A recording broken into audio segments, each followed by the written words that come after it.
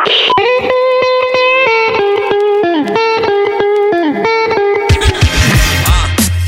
the other's gang, two sisters, both curious and strange. A likely duo and they witty from the brain. It's the magic hour, Mercedes and Jay. This episode is brought to you by Wild Foods. Mercedes, I know you're not a big coffee drinker, so what do you start your day with? Yes, I'm currently obsessed with Wild Foods Co.'s mushroom powders, and specifically their Cocoa Tropic, which is a proprietary blend of mushrooms, turmeric, and cacao powder. I usually add it to my tea or my smoothie in the morning, but it can actually be used on its own or in coffee too. Yeah, I add it with extra cacao, and it also has maca powder in it. Yum. And because Wild Foods is a food company that puts quality, sustainability, and health first in all of their products, you can trust that their ingredients are real and delicious.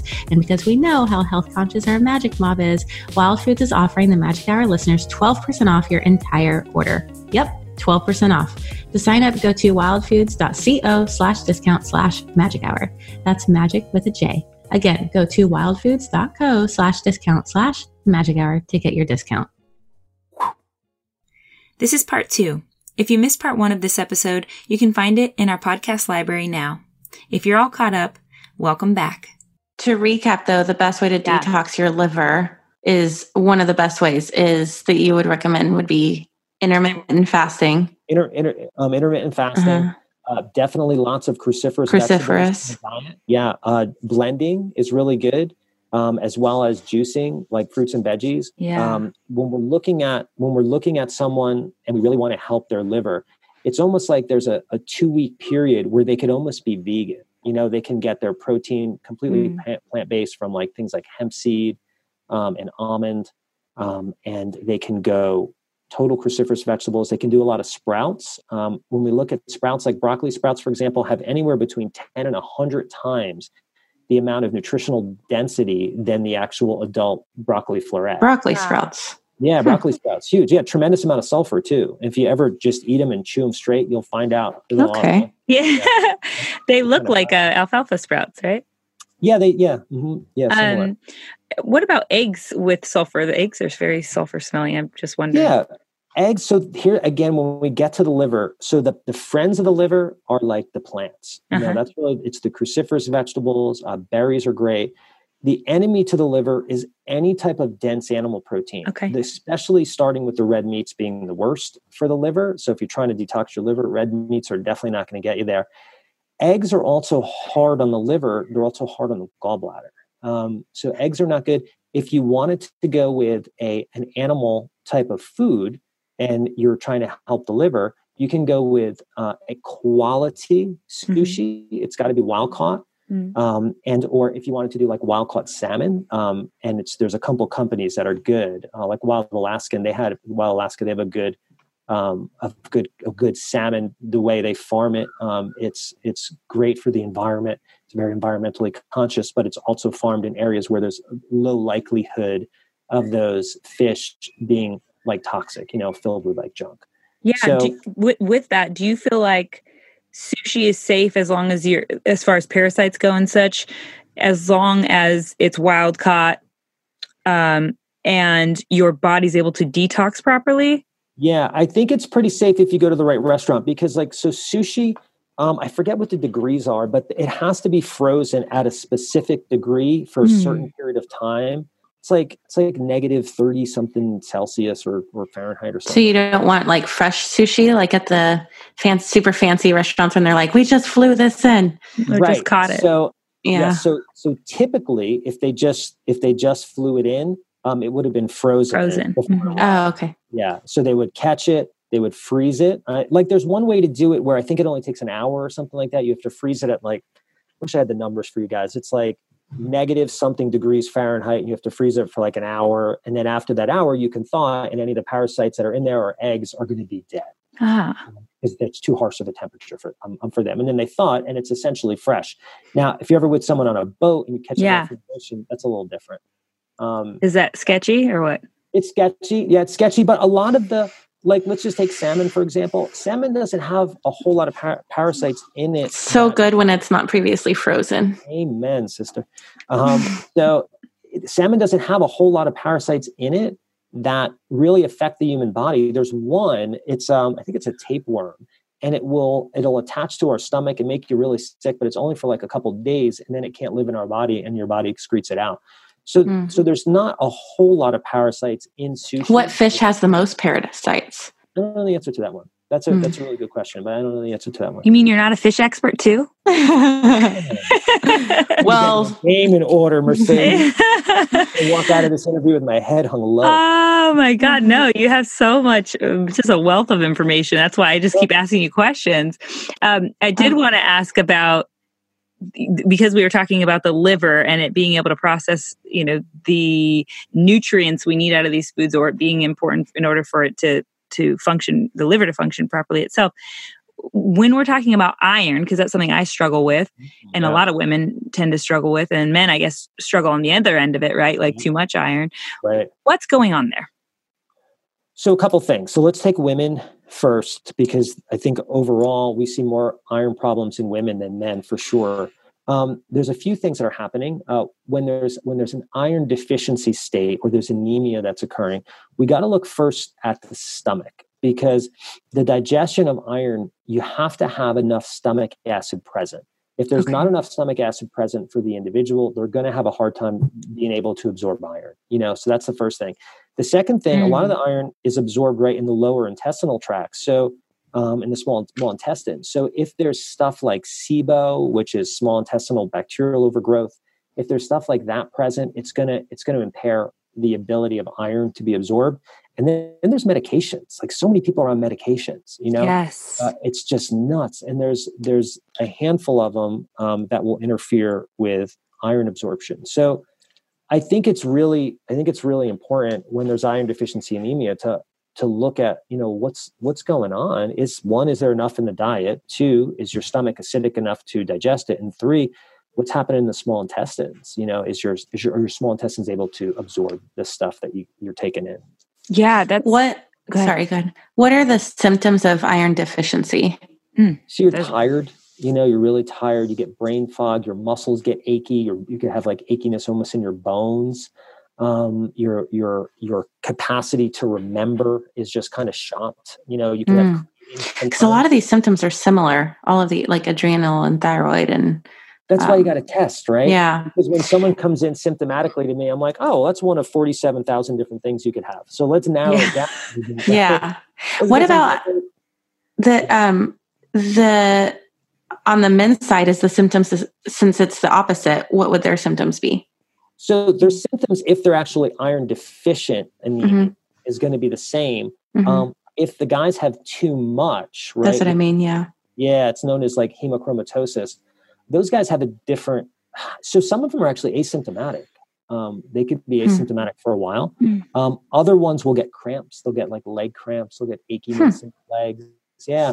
It's one of the symptoms that they can get. But for those guys, that can be a little tricky, because when there's too much iron, the iron will start to deposit in different organs, and it'll create these kind of odd symptoms. And it's not until they go to the doctor and the doc goes, well, let's do a blood panel. And they go, whoa, man, your iron levels are through the roof, right? It's so funny too, because in our culture, well, first of all, women have periods, so we get to detox a lot of that extra iron out if we have too much, or someone who bleeds too much like me probably needs to like not do that so much. So that's a whole nother thing.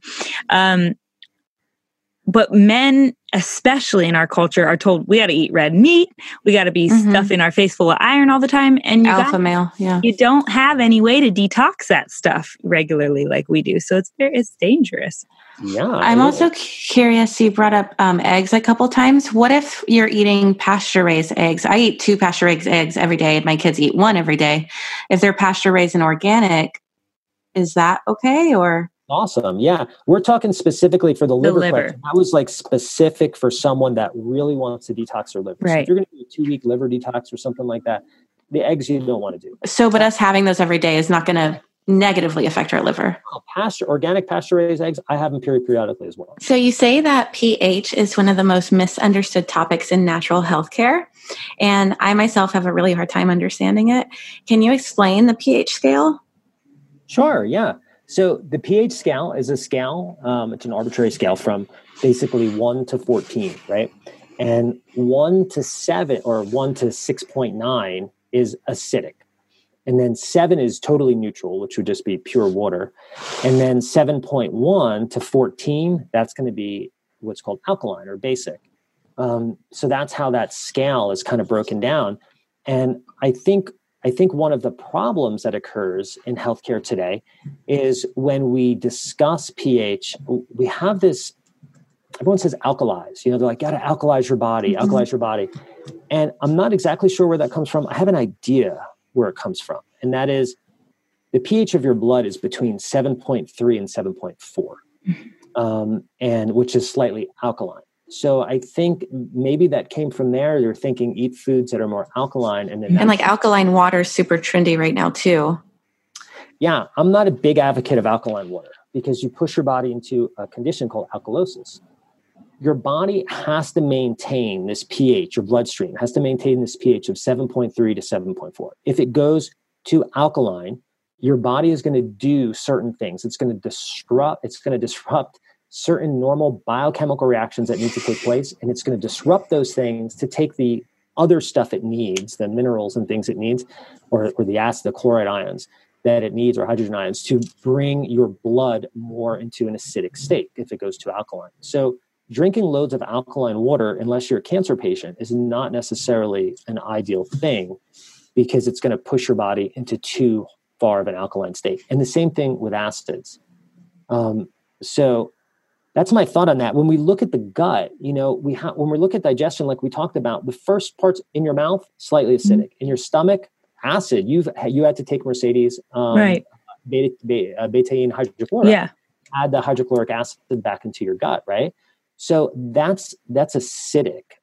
So we need to have certain acids in our digestive tract. And actually, there was clinical research that showed the more alkaline the pH of the colon stool, the higher the chance was and the occurrence of colorectal cancer.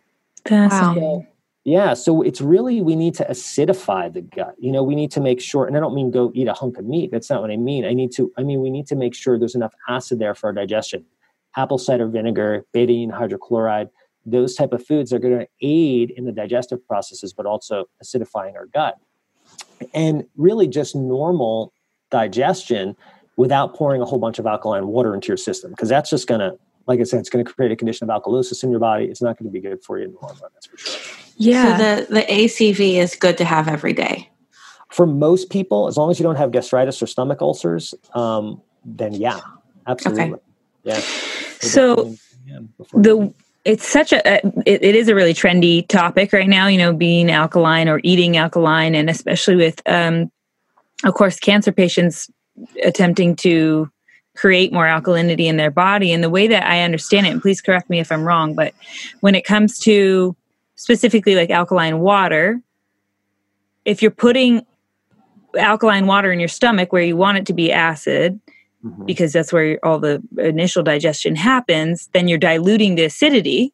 And if you're having that too close to the food that you're trying to digest, it doesn't allow the digestion that needs to happen inside the stomach to happen. So then your food carries on into the rest of your digestive system without being digested properly up to that point.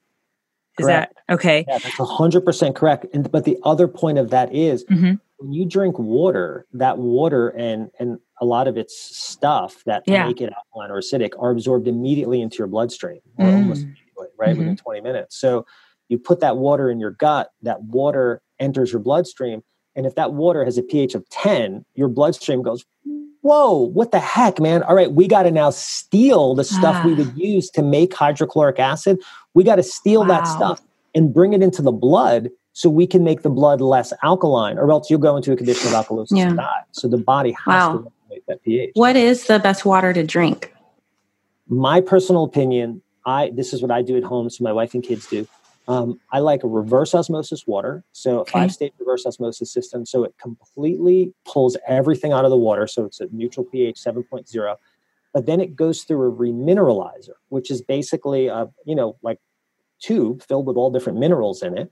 And it passes through the minerals, and the pH of the water comes out about 7.4. So right around the pH of your blood. Okay. And that I think is the best because you got mineral rich water. It tastes delicious and there's no junk in it. And it's cost effective for people because instead of buying, plastic water bottles all the time. Yeah. I saw, go ahead. I was just going to say, personally, I love Mountain Valley Spring, I believe it's called. It's the green glass bottles normally. But they also deliver, instead of like getting the sparklets or whatever, they deliver big 4-gallon bottles.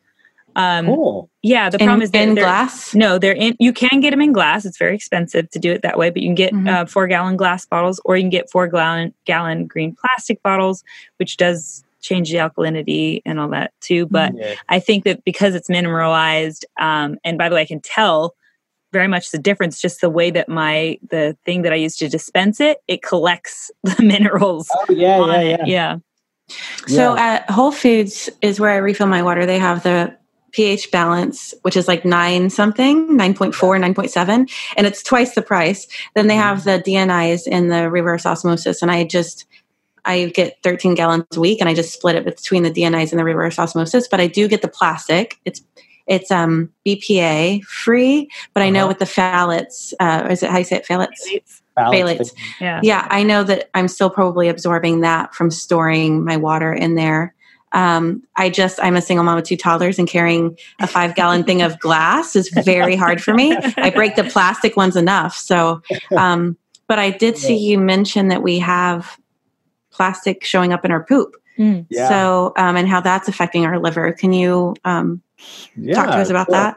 First off, I think, to backstep for a second, we have to also live a practical lifestyle. And it's not for me, life is not about perfection. It's a being and attaining the best that I could be for everyone that I'm connected to. And I think like some people, sometimes they get too hard on themselves. They're like, well, I do this right and this right and this right and this right and this right, but man, I drink out of the plastic water. Okay. So what? You're doing these other. As long as it's not one-time use plastic. Yeah. Okay. Don't do that. Well, good. For the planet. That's not just bad for you. That's bad for the planet. That's right. That's good for the environment. Amen. Yeah. So when we look at that, right, if someone just for themselves is doing, 89 things right and is doing 10 or 11 things wrong, there's a balance there where the body, the body can handle that, right? So we're talking about individual topics here. So as far as the poop in the plastic or the plastic in the poop, so there's some research now that's being done. There's one that came out of Vienna Medical School, and it was a small study, but it showed 100% of the people, they had plastic in their poop. So actually, 100%. 100%. There was another study that was done, which was a bit bigger. And that one had about roughly 50% of the participants had plastic in their poop. And that's probably not just from drinking out of plastic, but from eating fish that's eating plastic. Eating fish that's eating plastic, microwaving in plastic. We're in a fast environment. People go home, they throw a dinner in the microwave, they spit it up. I didn't think about that. Yeah. Pop off, right? They eat it, plastic utensils.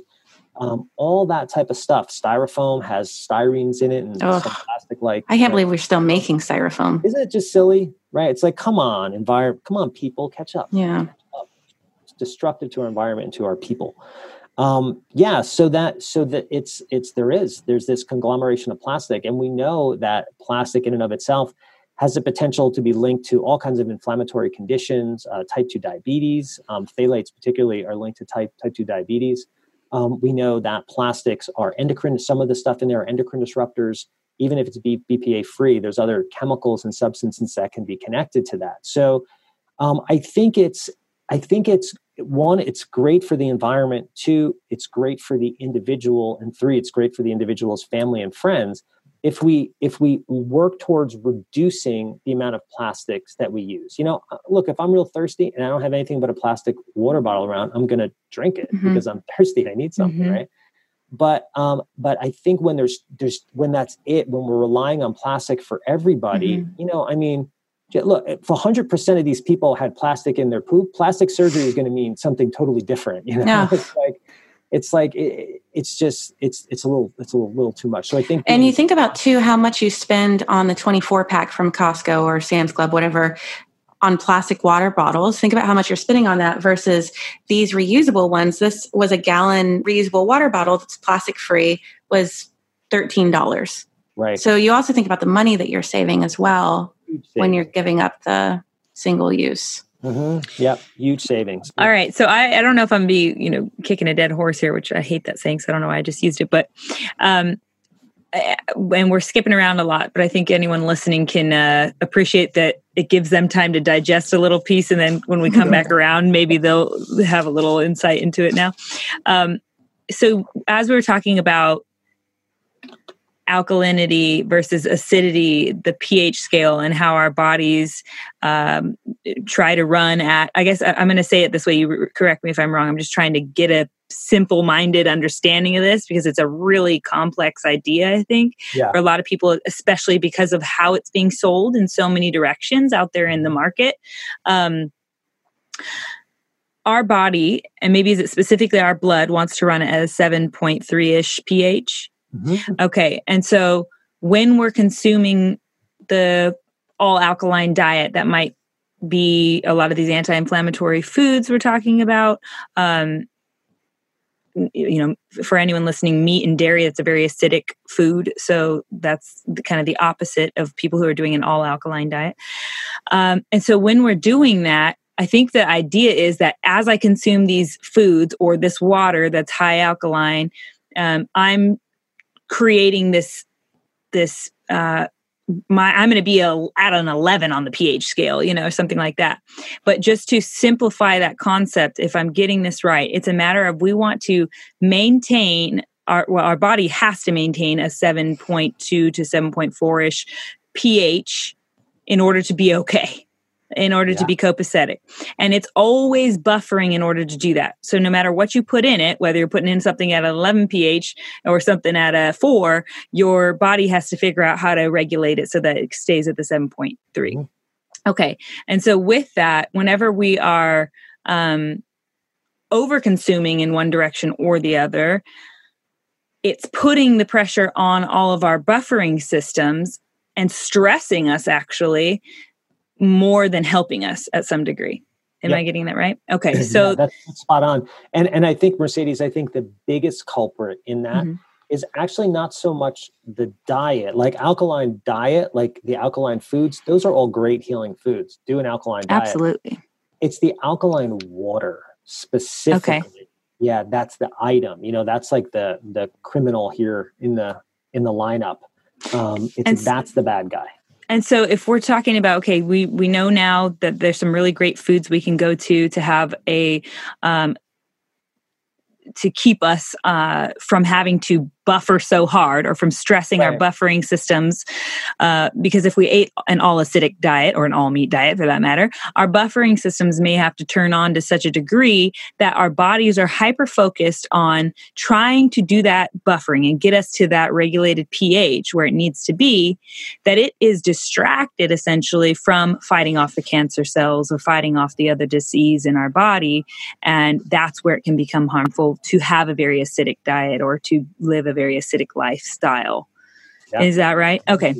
Yeah. And so that's where the cancer piece plays in and why alkaline diet is so heavily sold in the cancer directed marketing. Is that? Yeah. Okay. And I would agree with that statement 100%.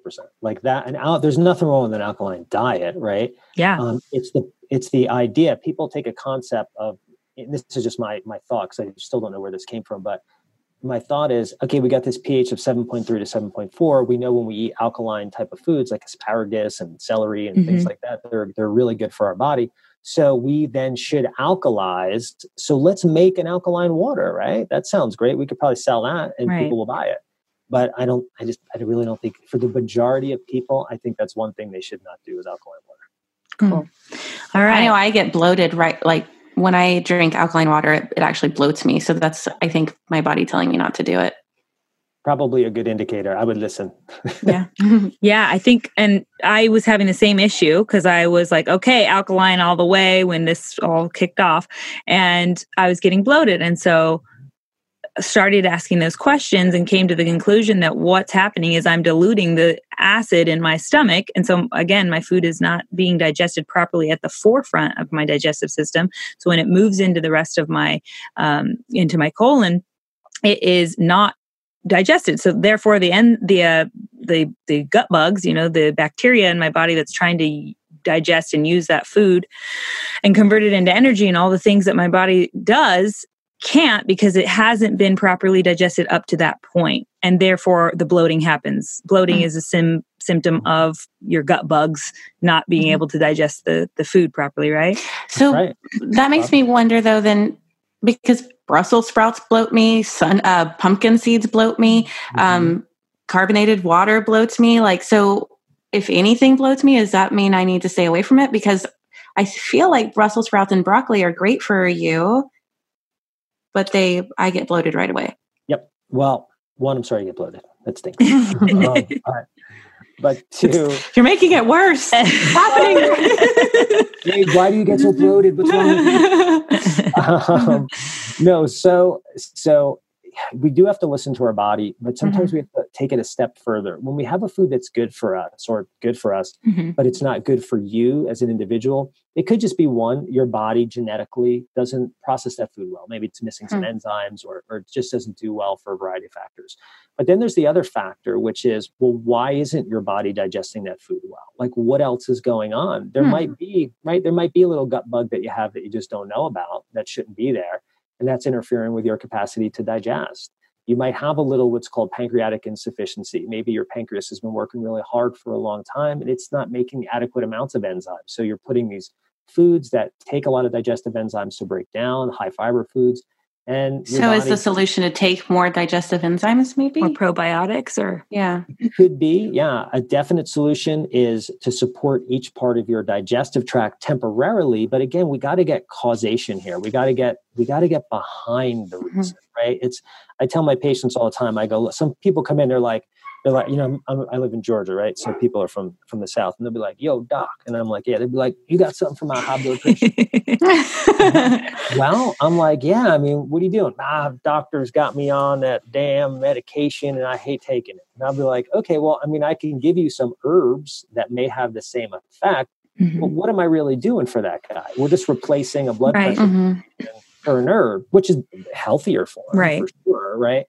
But am I really getting to the cause? No. So it's really about kind of getting to the cause. So if someone has symptoms like that, I think one of the messages I hope people take away from this conversation is to pay attention to their body, to listen, and then to look, not be okay with some odd symptom. Like, what is that? What's my body trying to tell me? Where's that coming from? And we got to be willing to do that type of work. I think we're all doing a lot of work. I'm not telling anyone out there that they're not working hard enough. It's just, what are you working hard on? And is it going to be the thing that allows you to have longevity and a beautiful, enjoyable life, right? We just need to transfer some of that hard work onto the stuff that really matters at the end, because it's the only thing that brings you to the end, your body. That's right. Yeah. You got it. So, I have so many things to continue going on. I know. About. It's like, it takes us so long to ask one question. I know. A lot of people don't think about their lymphatic system. So can you go into exactly what that is and how we can cleanse it? Certainly. So the lymphatic system is a system in our body that has a couple main functions. One is detoxification. So it is responsible for removing from our cells and in the spaces around our cells toxins, debris, poisons, things like that would accumulate, and getting them essentially to the liver, not directly, but indirectly to the liver, and then to also be an immunological presence. There's a lot of lymphocytes, white blood cells in our lymphatic fluid, and so it fights infection. So that's its main job. Detoxification, the other job is basically an immune type of action. And it's super important for the body. Like, it's not really talked about enough. It's when you look at just lymph fluid, you have 3 times more lymph fluid in your body than you have blood. What? 3x. Wow. 3x lymph fluid. I do not lie, Jade. That's the truth. Wow. So you have a lot of this stuff because there's so much going on outside your bloodstream. There's so much going on. like in between the cells where there's not really blood per se. There's fluids called the extracellular space, extracellular fluid. And the lymph is going through all that stuff and cleaning that stuff up. And when there's too much toxin or too much congestion that's built up in the lymph system, it interferes with the cell's ability to get nutrients and to even get oxygen. It's like you have a cell, and your body needs to get oxygen to that cell. Well, if in between the space between the cell and the oxygen molecule, it's all filled up with all this gunk. It's like you can't get there. It's like having a big accident on the highway. You just can't get to where you need to go. You're just bumper to bumper. So the lymph system is really important to look at.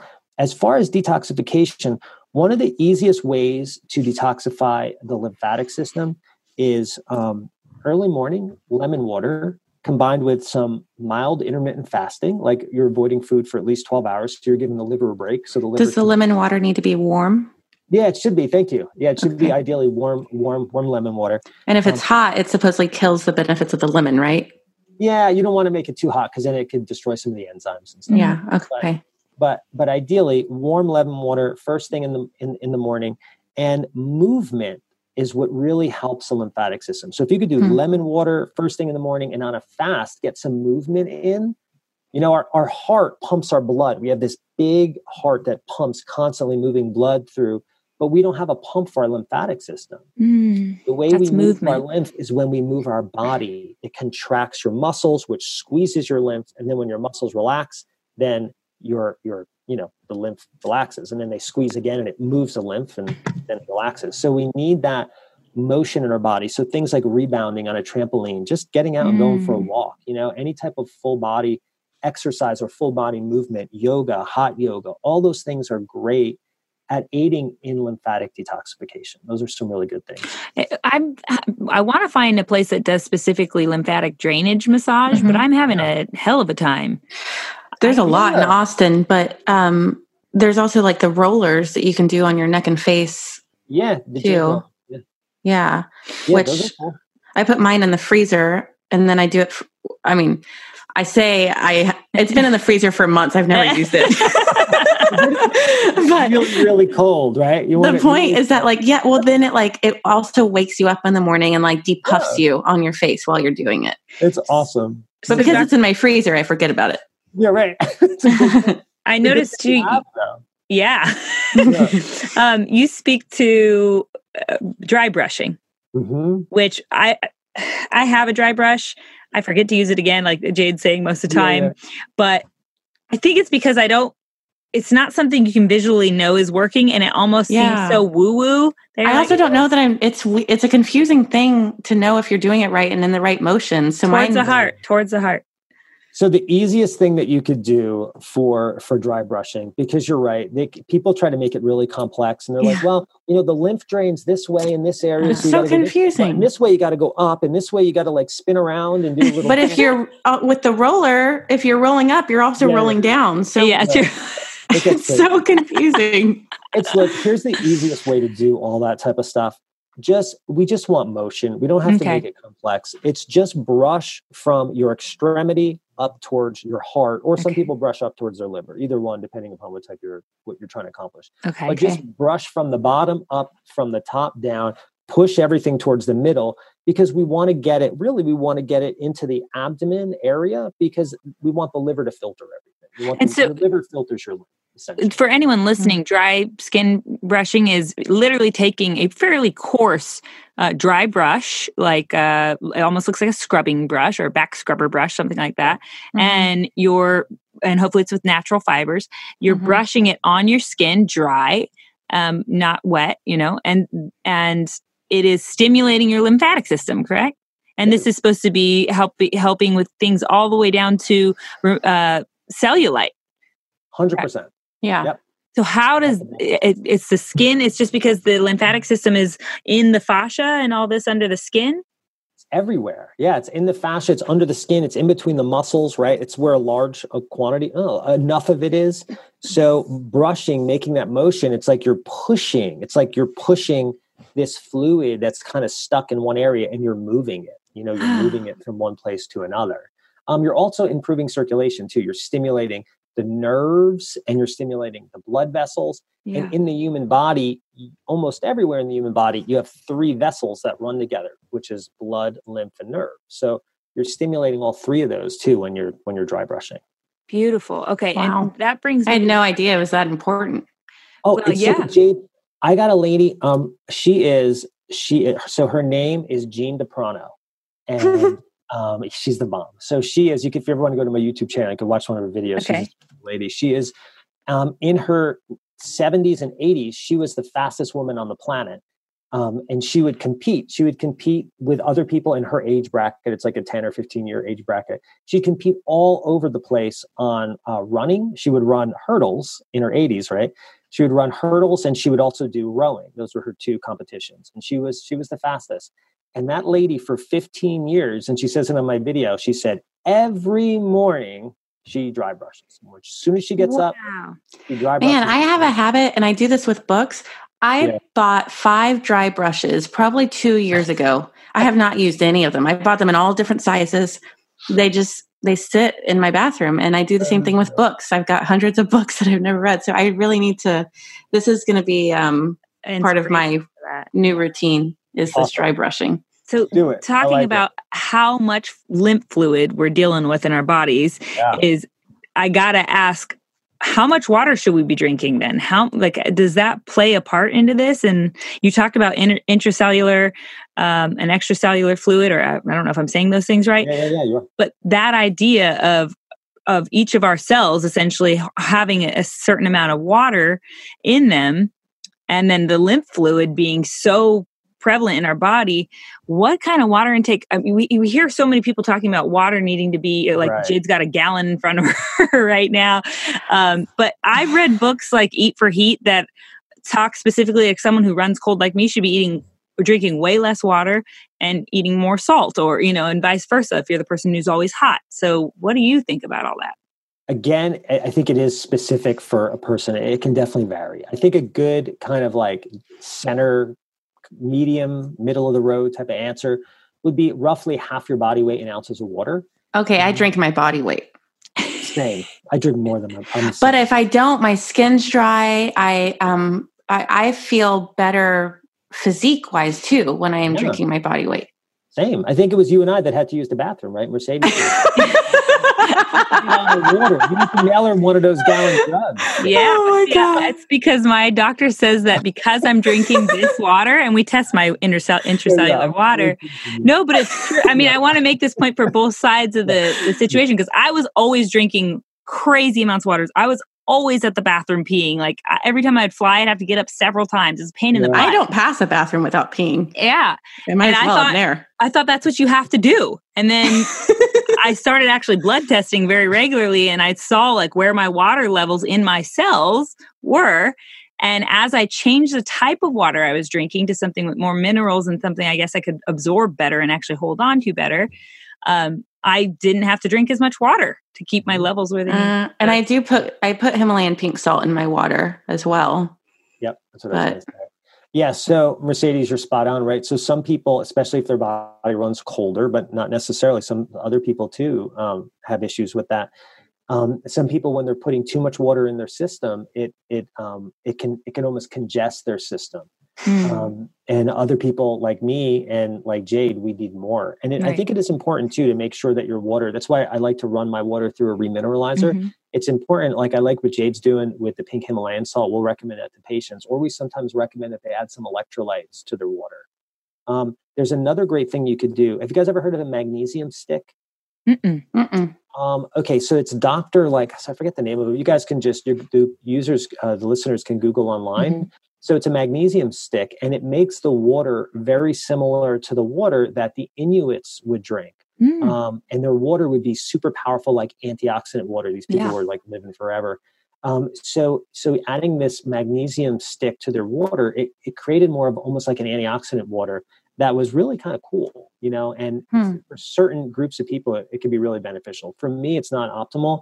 But for other patients, it has been, and for certain groups of people, it can be. So it's something for them just to look at. My grandma is really funny. She's super dramatic. And when I was, Mercedes always laughs when I hold this water up to my face. Because it's a gallon. It takes up my whole face. And I was drinking it at Thanksgiving, and I heard my grandma behind me, "Do you want to drown?" It's aggressive. She was telling me how if you drink too much water, you could literally drown yourself. Yeah. Okay. Which is next time, just wear your kids' floaties when you wobbling into her house. Yeah. That's what drink safely is all about, isn't it? That's right. Drink cautiously. Yeah. So, because you brought up magnesium is take a reacted magnesium daily, and that's something that's been difficult for me, is to get my magnesium up naturally through diet and such. And I think that also helps me maintain a lot of that water in my colon, and because I had struggled with constipation for so long, that's obviously really important for me. Sure. So but I'm going to look into that magnesium stick that you're talking about there. Check it out. Yeah, take a look. All right. So apparently there's a wrong and a right way to eat nuts. And I found your video informative. So can you just cover this for our listeners? I think it's like a little magic trick that we should all know. Yeah. So I don't know which videos you watch, but I got a couple out there on nuts. And one of them is on soaking your nuts. And the other one is on what happens when your nuts are in the water. And the first one with soaking your nuts, it's like when we look at nuts and we're looking at eating nuts and seeds, sometimes it's nuts and seeds contain different like anti-nutrients. They're things that kind of interfere with the absorption of the nutrients in the nut, like phytic acid, for example, is one of them. So when you soak the nut overnight or the seed overnight, it pulls out phytic acid and some of the other anti-nutrients. And then the next morning you rinse them, and they're now way more nutritious for your body. Your body can absorb the nutrients in the nuts and seeds more effectively. And if you like a dry nut, afterwards you can dehydrate them. You can put them in 106, 108 degree dehydrator, and you can dehydrate them if you want to, season them with whatever you want to season them with, like some Himalayan salt or some cayenne, turmeric, whatever. You're good at that point, and you get actually more nutritious nut or seed. So that's how they work, right? Just in nature, like nuts are like if you put a nut on a counter, nothing happens to it. You got to plant it, and the water has to be right in the ground, and the environment has to be right. When there's enough water, it'll sprout, right? So because it's not going to get rid of those it's just how it's made, right? Wow. So without getting too scientific on it. So when you soak them, you flush out the anti-nutrients. You make them more absorbable for your body. It makes it easier. Do they still taste the same? No, they taste a little different. They're like a little soggy. Yeah. They're an acquired taste. I love them now. Like I don't have any problems. I know it's important to keep a lot of people don't know this, but like keeping all nuts in the refrigerator because they grow mold that you can't see. But I soak my cashews and then I blend them and I turn that into a vegan cheese and a vegan sour cream, and it's delicious. You guys are cool. Awesome. But you also showed a video of what happens if they float. Oh yeah, if they float, they'll make you bloat. So nuts,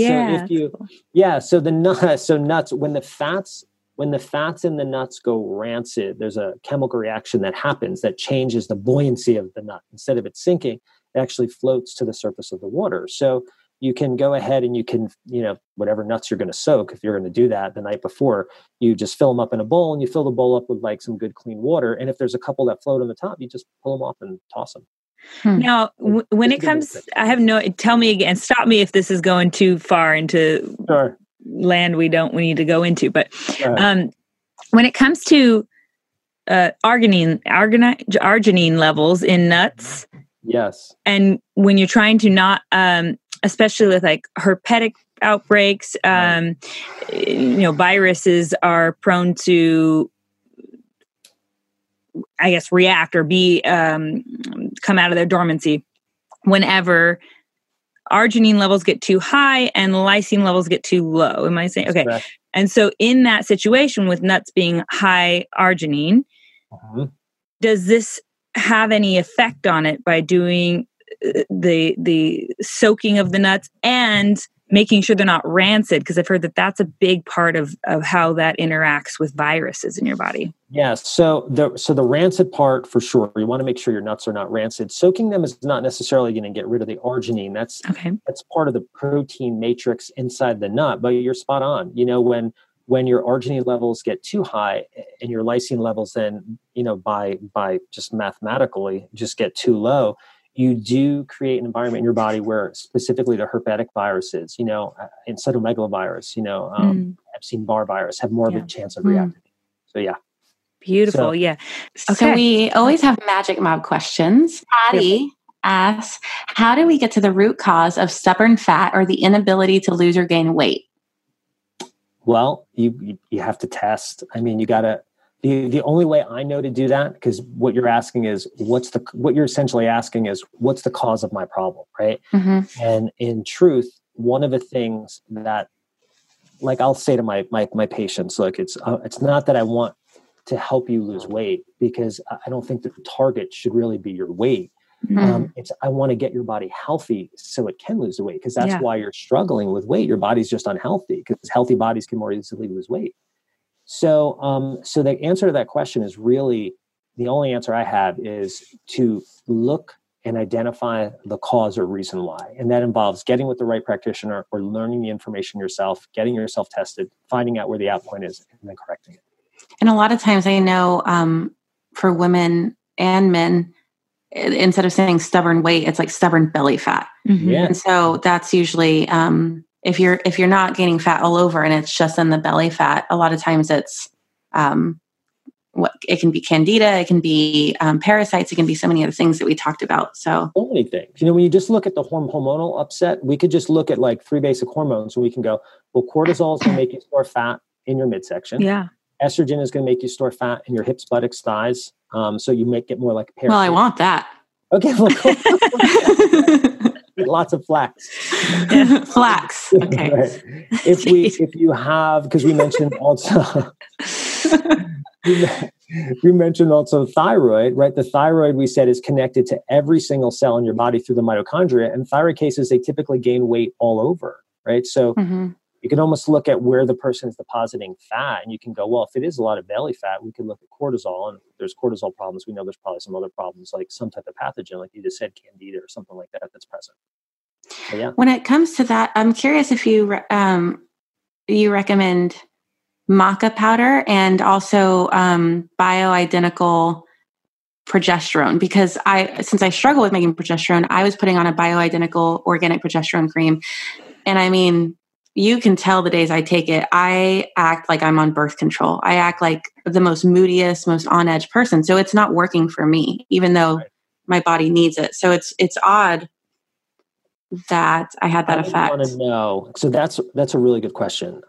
So when people need progesterone, what their body's telling them is they don't need progesterone. Their body's telling them you're probably making a little too much cortisol, right? So you're okay. So I'm fixing it with the other things. Okay. So here's the thing, Jade. So check this out. If your body's stealing progesterone to make cortisol, and then I go, well, let me throw a whole bunch of progesterone on here. My body's going to go, great. Now I can make a ton of cortisol. You want to go out of your mind. Oh, it made me feel cuckoo, but damn, that was an expensive bottle. I wanted to also point out, just because we did have a question about the body weight, we do promote on the show, like loving the body you're in, and, the mixed messages we get about the perfect body and things like that. And when we talk about body weight here, we're more talking about how to become your most healthy self. Yes. Yeah. Right. And on the inside. And when it's something that there's a root cause. We're not, yeah. Yeah. I look at, so maybe some people are going to hate me for this response, but I look at my body, I look at it as it's a tool.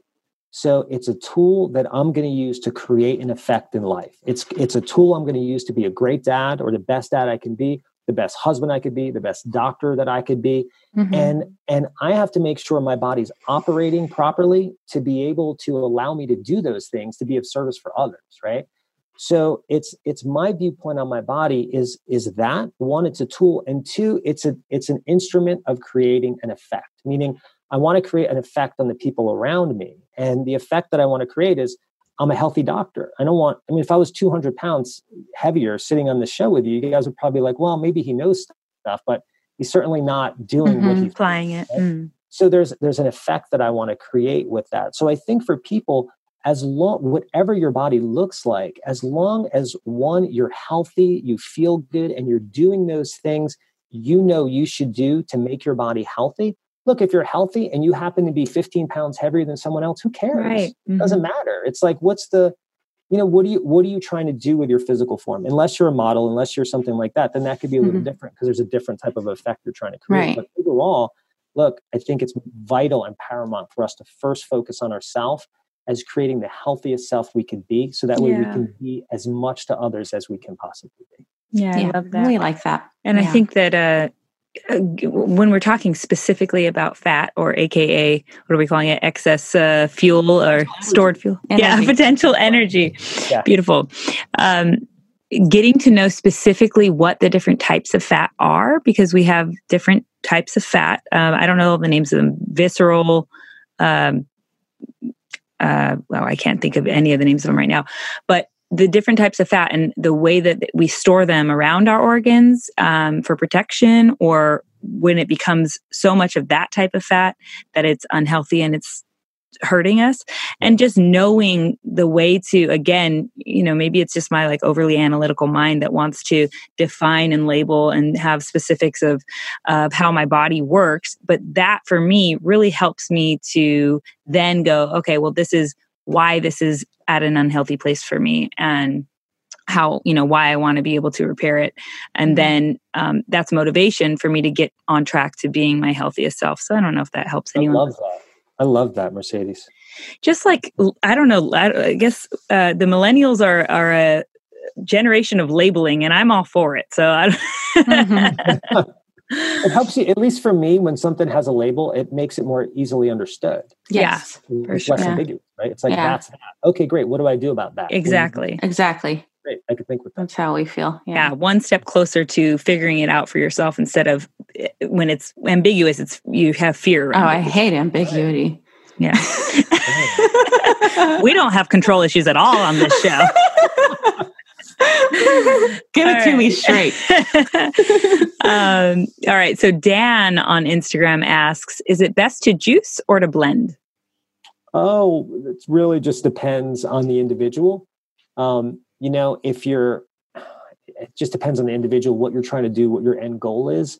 If you're really unhealthy and you do have something like cancer or a more kind of like terminal disease, you can't digest well, your gut's really a mess, but we want to infuse your bloodstream with the nutrients you would find in vegetables, then things like juicing are going to be better, because you can't eat that much broccoli, especially if you're sick. Right. If you have a cancer or something like that, it makes things much more difficult. So for those guys, juicing is better. For the other guys that want to blend, that they feel like they need that, then blending is great, because blending, you're able to quickly get down a whole bunch of vegetables that you would need. And you're able to absorb a lot of the nutrients from them because you're breaking down the fiber. So I think generally, probably I would lean towards blending if I had a choice over juicing or blending. Yeah, I would lean towards blending, because you're getting the fiber in there that helps your gut bacteria. I was thinking with the slow masticating juicer, you're like actually getting all of the benefits, because it's like chewing it for you almost. Yeah. So here's the thing with the slow masticated juicer. So that's really good, because the benefit on that is when you spin something in a juicer, it spins so fast that it breaks apart the enzymes, and it heats up. So at the microscopic level, it's so hot, and it actually will kill the enzymes.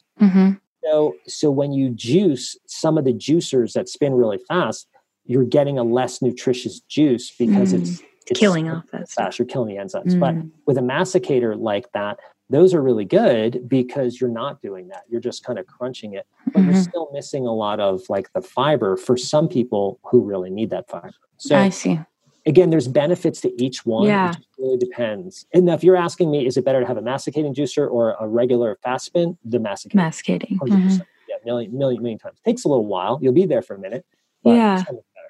It makes me wonder, though, too, with the idea of drink your food, chew your water. You know, you're drinking a smoothie, it's just kind of like going straight in, right? You're not really mushing that stuff around. So is that something you recommend, is to kind of let it be in your mouth for a little bit first?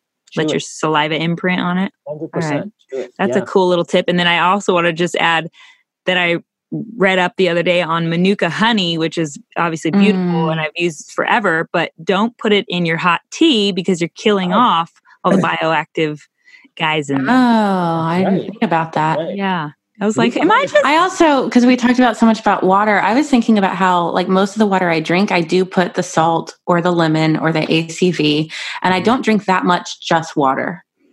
Is that okay? Yeah. She's all scared. I like how this is Jade's doctor appointment today. Amazing. That's why we got a podcast. Yeah, you're good. You're good with the ACV. Okay. All right. Someone else's question. Last question from the Magic Mob. Yeah. Tom asks, what is your take on GMOs? Should they be avoided at all costs? All costs. Okay. All costs. There's a lot of, it's weird that there's so much debate on this.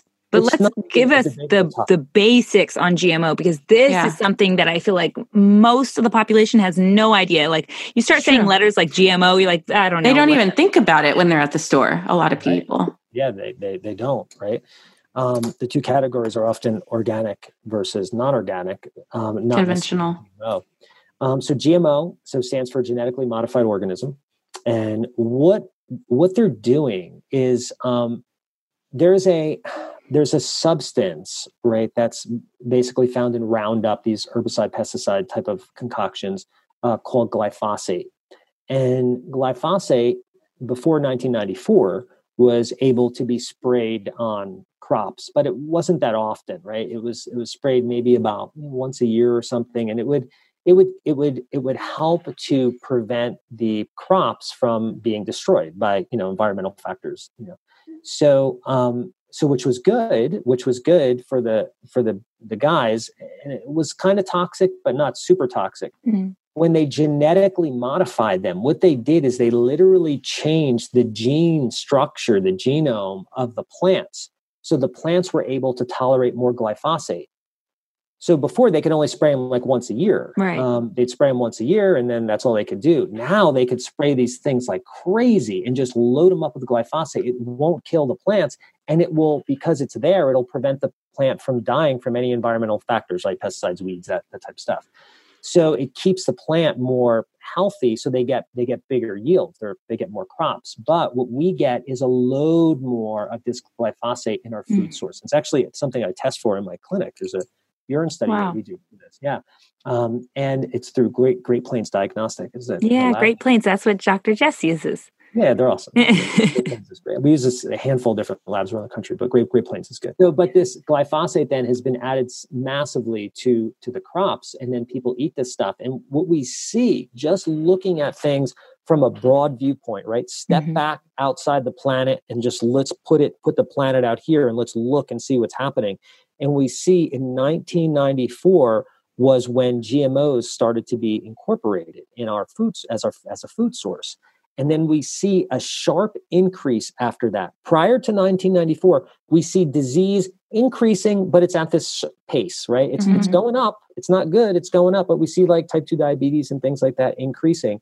But then we add genetically modified foods in 1994, and all of a sudden things go, and they go straight up through the roof. Wow. And that's from the glyphosate. So for some reason, I thought GMO was like fake food. Like we're making corn that's not actually corn.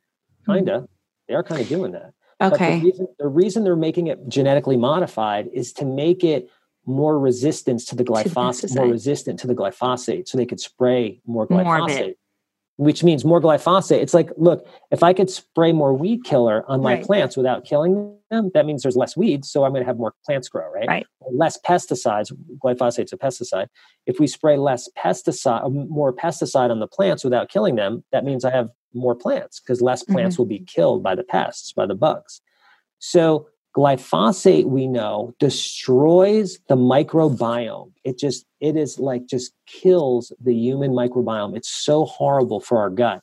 And we think that that's why there's this connection between the adding of the GMOs and then the increase or spike in really diseases, in our country. So horrible. Yeah. And you say in our country, because not all countries even allow this. That's right. Yeah. Some are like, no way. Yeah. Okay. And I'm sure everyone listening has probably heard the word Monsanto by now. And to speak to your point, the idea of, the just to be clear, I want to repeat things so that people understand this concept of GMO being this genetically modified organism, modifying the seed specifically, creating the fake plant that Jade's speaking to. It's not fake as far as our bodies are consuming it. We think it's corn or we think it's soy or whatever it is, but the glyphosate is giving us some negative side effects that we're seeing in disease, right? We're thinking that we're seeing that as a problem that's already become a big problem. It's going to become a bigger problem down the line. But the reason, so everyone's asking themselves, well, why are we doing that? Because farmers get a higher crop yield when they put more pesticides on their crops because the bugs don't eat it. So it looks like pretty corn or fruit or whatever it is in the grocery store. And a large part of that is the way that we choose our produce in the grocery store is we look for the prettiest one. And that's something we're kind of taught. Just because it's a little uglier doesn't mean it's tasty. Prettier and the bigger. So we get the bigger fruit, which is usually the GMO. Right. The prettier fruit that doesn't turn brown as quickly is usually the GMO. Yeah. So there's a lot of cultural stories around how we even choose our produce and shop in the grocery store that we have to decide to untangle in order to help the situation move in the right direction. And then if anyone listening is interested, researching why Monsanto is a big issue now that they're, I think, a conglomerate with like Bayer aspirin or whatever, or Bayer generally. And to speak to Jade's point about the other countries not using Monsanto seed, a lot of them don't. Some of them are forced to, like Haiti has had a big problem with Monsanto seed and calls it Satan seed. They have like seed burning ceremonies where they burn the seed because they understand how bad this is going to be for their community. But places like Hawaii, where every farm on Hawaii now, I think, is Monsanto seed, not on purpose, but because the wind is obviously high there all the time. And the seed gets carried sometimes from one farm to the next, which might be next door neighbors. And Monsanto, because they're this giant conglomerate with tons of money, goes on and tests these different farmers' crop and says, hey, that's our seed. That's our GMO product. And we're going to sue you for using our seed without us saying, or basically without buying it from us. And the farmer's like, I don't want your seed. I don't want to be growing this shit. I'm trying to grow something organic. And because this lawsuit happens for so many of these farmers, they are forced to then use Monsanto seed after the lawsuit. So that is why it's become like this really serious epidemic in the farming community, as well as in all of our, lives where we're ingesting the shit. And yeah, we, with Monsanto being such a corrupt company, like the way we help is by not giving them our money, by not buying GMO products. But it was also my understanding that like there's no more, unless it's organic, there's no more real corn or real pea. Soy, I think in corn or the soy. Yeah, that like that's how bad it's gotten. That if it's not organic, it's actually not even real anymore. I think there's a lot of truth to that statement, Jade. To speak to what Mercedes just said, that's one of the problems is when we look at how nature works anyway, and pollination and things work, it's like air brings things from one place to another, and animals and birds and bees, they bring things from different places to other places, and we get the cross-pollination and things like that. So it's like you do start to have these issues where the food sources are just, are there any clean seeds anymore? Yeah, even is it too late? Like what's happening at the level of the organic food? Have they been affected? If some of the seed, if some of the food, if some of the crop, some of the soil been affected and almost like, depurified by this garbage, So it's definitely something I think as a population we really need to focus on. I think it's very important.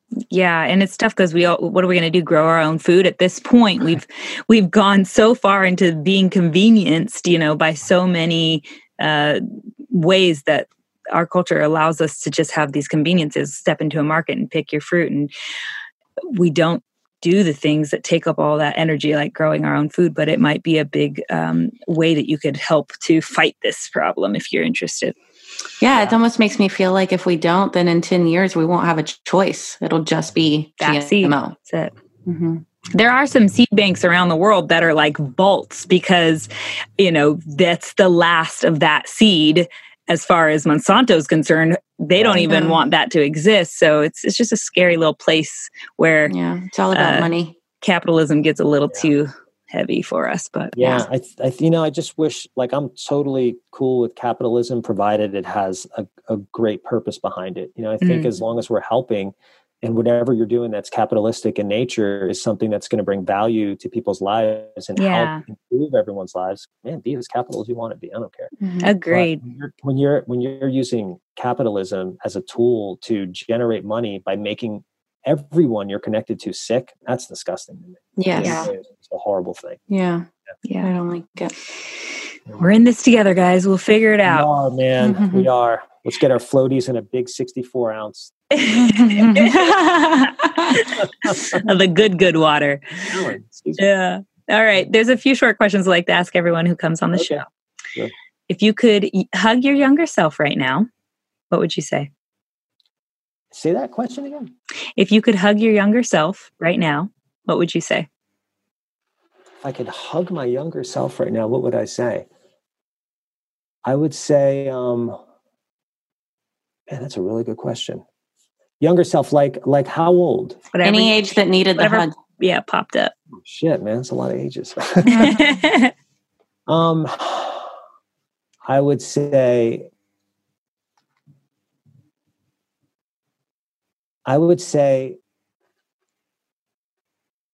to myself, to my younger self, the hug I would give would be,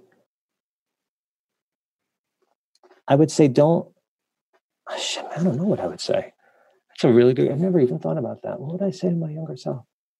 You know what I would say? I would say, you can do this. I would say, you can do this, even though it looks so dark. I promise there's a purpose for everything that you're going through right now. There's a purpose for it, and just don't quit. Because there was definitely times in my life, like when my mom and dad were really sick. You guys getting emotional here. Yeah.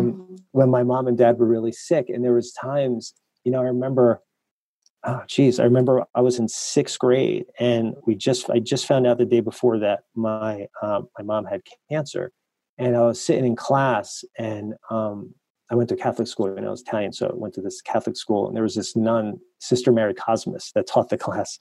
She was an interesting woman, and I was acting up really bad. I was like just being disruptive and stuff. Yeah. She pulls me out of the class. She grabbed me by the ear, yanks me out of the class. She's like, "DeBease, what's your problem? What's wrong with you?" And I was like, "What? Nothing." And she's like, "Why are you acting this way?" And it just hit me, and I looked at her, and I was like, "I think my mom's going to die." And I had such a close relationship with my mom and dad, and it just, there was moments what seeing my parents go through all the stuff they went through was really rough. I became their caregiver at different parts of my life, which was really strange for a young kid, having to do that, like a 12-year-old kid or whatever. And there was times when I just wanted to just give up, Yeah. And I think I would just, I didn't understand why. And coming through the other end, there's lessons I've learned from that. And there's passions that I've created. And not that I'm glad my parents went through anything like that, because I'm not. But the thing that I would say to myself in that hug would just be like, don't quit, don't give up. There's a purpose for this. There's a reason for this. You're going to learn from this. That's what I would say. Wow. That's beautiful. Yeah. Crazy. Well, yeah. Really gets you in the feels, huh? Here, guys. If you could have the whole world read one book, which would it be? One book? For the whole world? J.R.R. Tolkien's Lord of the Rings. No. Oh. Although I do love that book. No, it would probably be something helpful like maybe Eat to Live by Joel Furman. Okay. That's a really good book. I think it would be really good for if we could all adopt the mindset of Eat to live, not just for the neurotransmitter relief we get from it, right? Like, oh, that cannoli was so good. I feel amazing. I feel like hell afterwards. But if they could understand the concept of really eating to live and consuming different foods because it has a positive effect on our body's ability to do what we need to do so we could carry out our purposes and missions in life. I think that would be a good book. I thought you were going to say Eat, Move, and Be Healthy by Polchuk because I heard you say eat. I just ordered that. So, is that one of your books? I just ordered it. Yeah. Cool. That is, I think that's really great advice that you're speaking to in that book. I haven't read it specifically. I actually do have it in my audiobook library. But I notice, of course, that's one of the things we all go to when we think of how we're mistreating our bodies with food is the psychological end of it and how to get through that piece. And then, of course, like figuring out what now, once we do that, what we do want to be putting in our bodies. Yeah. I notice in myself, I have this like story I have been telling myself that when I'm around my husband, I overeat. And the story I'm telling myself that happens there is that him being around, like us being around, which we don't get a lot of time together, we both travel for work, is usually while we're eating together. And so if I prolong it by eating for a longer time, then it's more time spent with him. So that's an interesting little story I have to unwind for myself. But I've also read before, you overeat because something's eating at you. Oh, yeah. So if you're overeating in a moment, it's because also, maybe. I don't know. Yeah. I mean, I'll say this, Jade, I will completely validate that statement. When something's eating at you, we know neurochemically there's something going on that's like negative, right? There's cortisol's going up. There's certain negative neurochemicals going on. When you eat food has been designed to create a positive neurochemical experience because you want it to be good. Just like you want sex to be good because that helps you live and it helps procreate the species, right? Yeah. So it's like, so you want food to be good. So when something's eating at you, you want to eat. And sometimes you makes sense. To neurochemically balance the other side of all the junk that's going on. Yeah. Sometimes the reason why there's like food addictions and things like that. Yeah. Wow. All right. If you could whisper one phrase to everyone on the planet, what would you say? One phrase to everyone. You guys asked some cool questions. One phrase to everyone, I would say, so because I do what I do, I would say, people probably won't like me for this phrase, but it's what's true for me. So I would say health is your duty.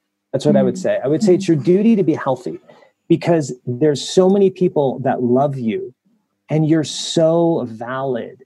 And there's people that need you. You know, there's kids that need you. There's a husband or a wife that needs you. There's a work or an environment that needs you. You're so needed that it is your responsibility, it is your duty to create health in your body so you can carry out the things that you need to have fulfillment personally and also to help all the other people that you need to help. So I would say, health is your duty. That would be my statement. I really like that. Yeah. Is that a good one? Yeah. So I was curious if you know your animal ally or spirit animal. I have no idea. What do you think it is? I'm able to see animal allies on people. And what I saw for you was alligator, which sounds really odd. I would have always thought I was an elephant because I feel so drawn to them. And I became aware that it was fox, which I never even think about foxes, but it's because that animal has messages specifically for me in this time. But anyhow, I Googled alligator meaning, spiritual meaning, and it says the alligator or crocodile meaning urges you to conserve life and do everything in your power to protect and save it. It also reminds you to take care of your spirit because when the spirit is unhealthy, the body also suffers. Your spirit is what gives your body life and physical strength. That, I'm not even kidding when I say could not be more spot on for me. Yeah. And I didn't know that's what alligator meant when I saw, obviously, when you were being an alligator in front of me. I just thought, well, let me look up what it means because it is random. That's nuts. You need to have a whole other show, Jade. That's so cool. That totally indicates to me because like I'm all about creating a healthy body, but I'm about it because like my viewpoint, this is just my viewpoint. Other people's hand in hand. right? Is we're spiritual beings and we're having this physical experience. So we have this body that we're in, but much like I'm in and out of my car, it doesn't mean I'm my car. And I don't think that I'm a body. So I think it's a good way to put that. Yeah. So I don't think that I have a body. And I think one of the most important things for me is just spirituality, because I think my thoughts, my decisions, how I am as a spiritual being is so pervasive and affects everything. It affects the outcome, I think. And I also think how you're treating your body and how your body appears resembles a bit of what's going on inside as well. Not just not just the health side of it, but the spiritual side. I mean, sure. But yeah, when I see animal allies, I hardly ever know what they mean. I'm just like, oh, well, that guy is a bat. And I don't know anything about it, but I just thought like, well, alligator is so unique to see on someone. Let me just see what it means really quick. And then it ended up lining up really well. So you're cool, man. That's really cool. That's an amazing ability, Jade. It's really cool. Yeah. At first it was like, I felt like I was going crazy, but once I was able to find a way for it to benefit people, then I was like, okay, let me sharpen this. But before we let you go, where can people find you online? Oh, sure. So my website is it's alternacareinc.com. So it's ALTERNACAREINC.com. So we'll link that in the notes. Sure. Cool. Google Alternacare and Dr. Rob and I should pop up. Yeah. Awesome. This has been so amazing. You've spent like 3 hours with us. 3 hours. I think obviously 2 episodes. Yeah. This is maybe our longest interview. So I am so grateful for you sticking with us, because we could sit here and talk all day. I would love to talk to you all day, but, you have a life to live. I feel like I spent the day at people's clinic.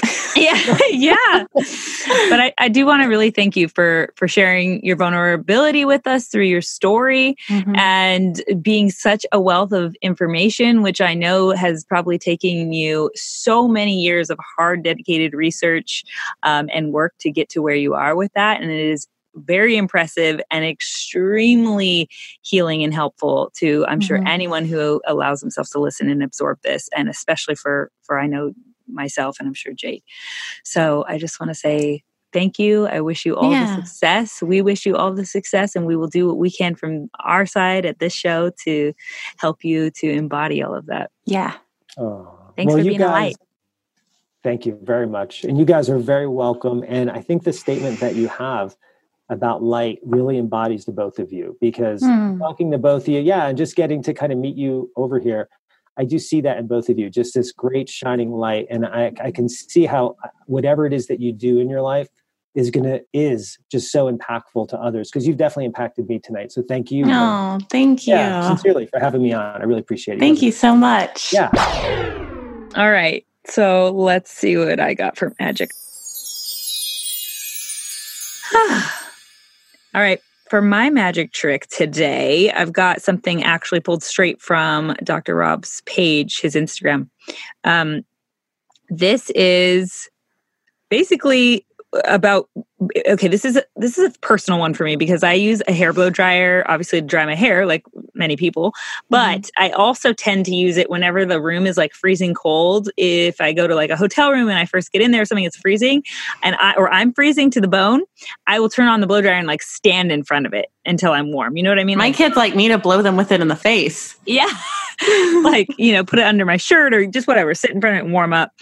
It's kind of like a pet peeve that my husband has with me too, because he's like, get out of the bathroom with the blow dryer. But he's always keeping the house freezing. Okay. So anyway, the thing is that Dr. Rob speaks on this post to the EMF waves, the electromagnetic. Which I had no idea about. Yeah. So EMF is an electromagnetic field. I'm sure a lot of us have heard about this when it comes to like cell phone use and that type of thing. You don't want to keep it close to your head or on your body parts, like you're in your bra or something like that, because that can be bad. And a lot of people are very sensitive to electromagnetic radiation. So when it comes to blow dryers, doesn't mean you have to stop blow drying your hair and dry it by campfire, he says, but this is about, raising the awareness of electromagnetic radiation, especially for those who are sensitive to it, which is probably all of us to some degree or another. And he says that electromagnetic fields occur when electricity is running from one point to another. And some of these electromagnetic EMF. Yeah. are thought to be dangerous to the human body and may produce cancer, according to the World Health Organization's International Agency for Research on Cancer. However, there is other information that is contrary, showing electromagnetic fields may be safe for the human body. So, take it all with a grain of salt. Obviously, we want to be safe be rather safe than sorry.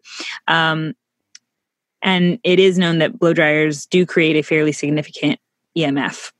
So electromagnetic field. But the good news is the farther away you hold the blow dryer from your head, the weaker the electromagnetic field becomes. So if you want to do that, then hold the blow dryer about 3 feet away, which is about arm's length, to reduce the EMF waves pretty significantly, and it'll probably not cause any problem for you. So that's his recommendation there. He also does recommend a few different blow dryers, which if you want to go on his page and take a look at those on his post, it'll be, I'm sure, beneficial to anyone willing to do that. Yeah, I had no idea. And I'm very careful with EMF. So I'm definitely going to do that. I'm not going to blow my kids in the face with it anymore. What's your magic? Mine's also pulled from his page, and this is something I had no idea about. So apparently, baby carrots are soaked in bleach for 5 minutes. I had no idea. So I have heard this on a viral thing. Yeah. So I did hear that decaf coffee is run through engine oil to remove the caffeine. I've heard crazy stuff like that, but I'd never heard about baby carrots and bleach. Crazy. So first off, he says baby carrots are cut from larger carrots and then they are polished. So essentially they are missing their outside skin, and which is super beneficial. But this practice was first invented in 1986 to prevent carrot waste by a man named Mike Urosek, who was a farmer in California. But unfortunately, these baby carrots are soaked in chlorine bleach water for up to a maximum of 5 minutes. And this practice is approved by the FDA with the idea of it helping to reduce foodborne illness. In fact, various fruits and vegetables may be sprayed in a chlorine bath. However, the baby carrots have a unique problem in his opinion. If you look at an adult carrot, you will see it has a skin. Many fruits and vegetables, such as apples, also have a skin. Well, the skin of the apple protects the inside pulp from the harsh outside environment. The skin acts as the barrier, right? So if you were to spray some chlorine bleach water on the skin of an apple, it'll have a harder time soaking into the pulp. However, if you completely peeled the skin and then sprayed it with a chlorine bleach, the chlorine will soak into that pulp.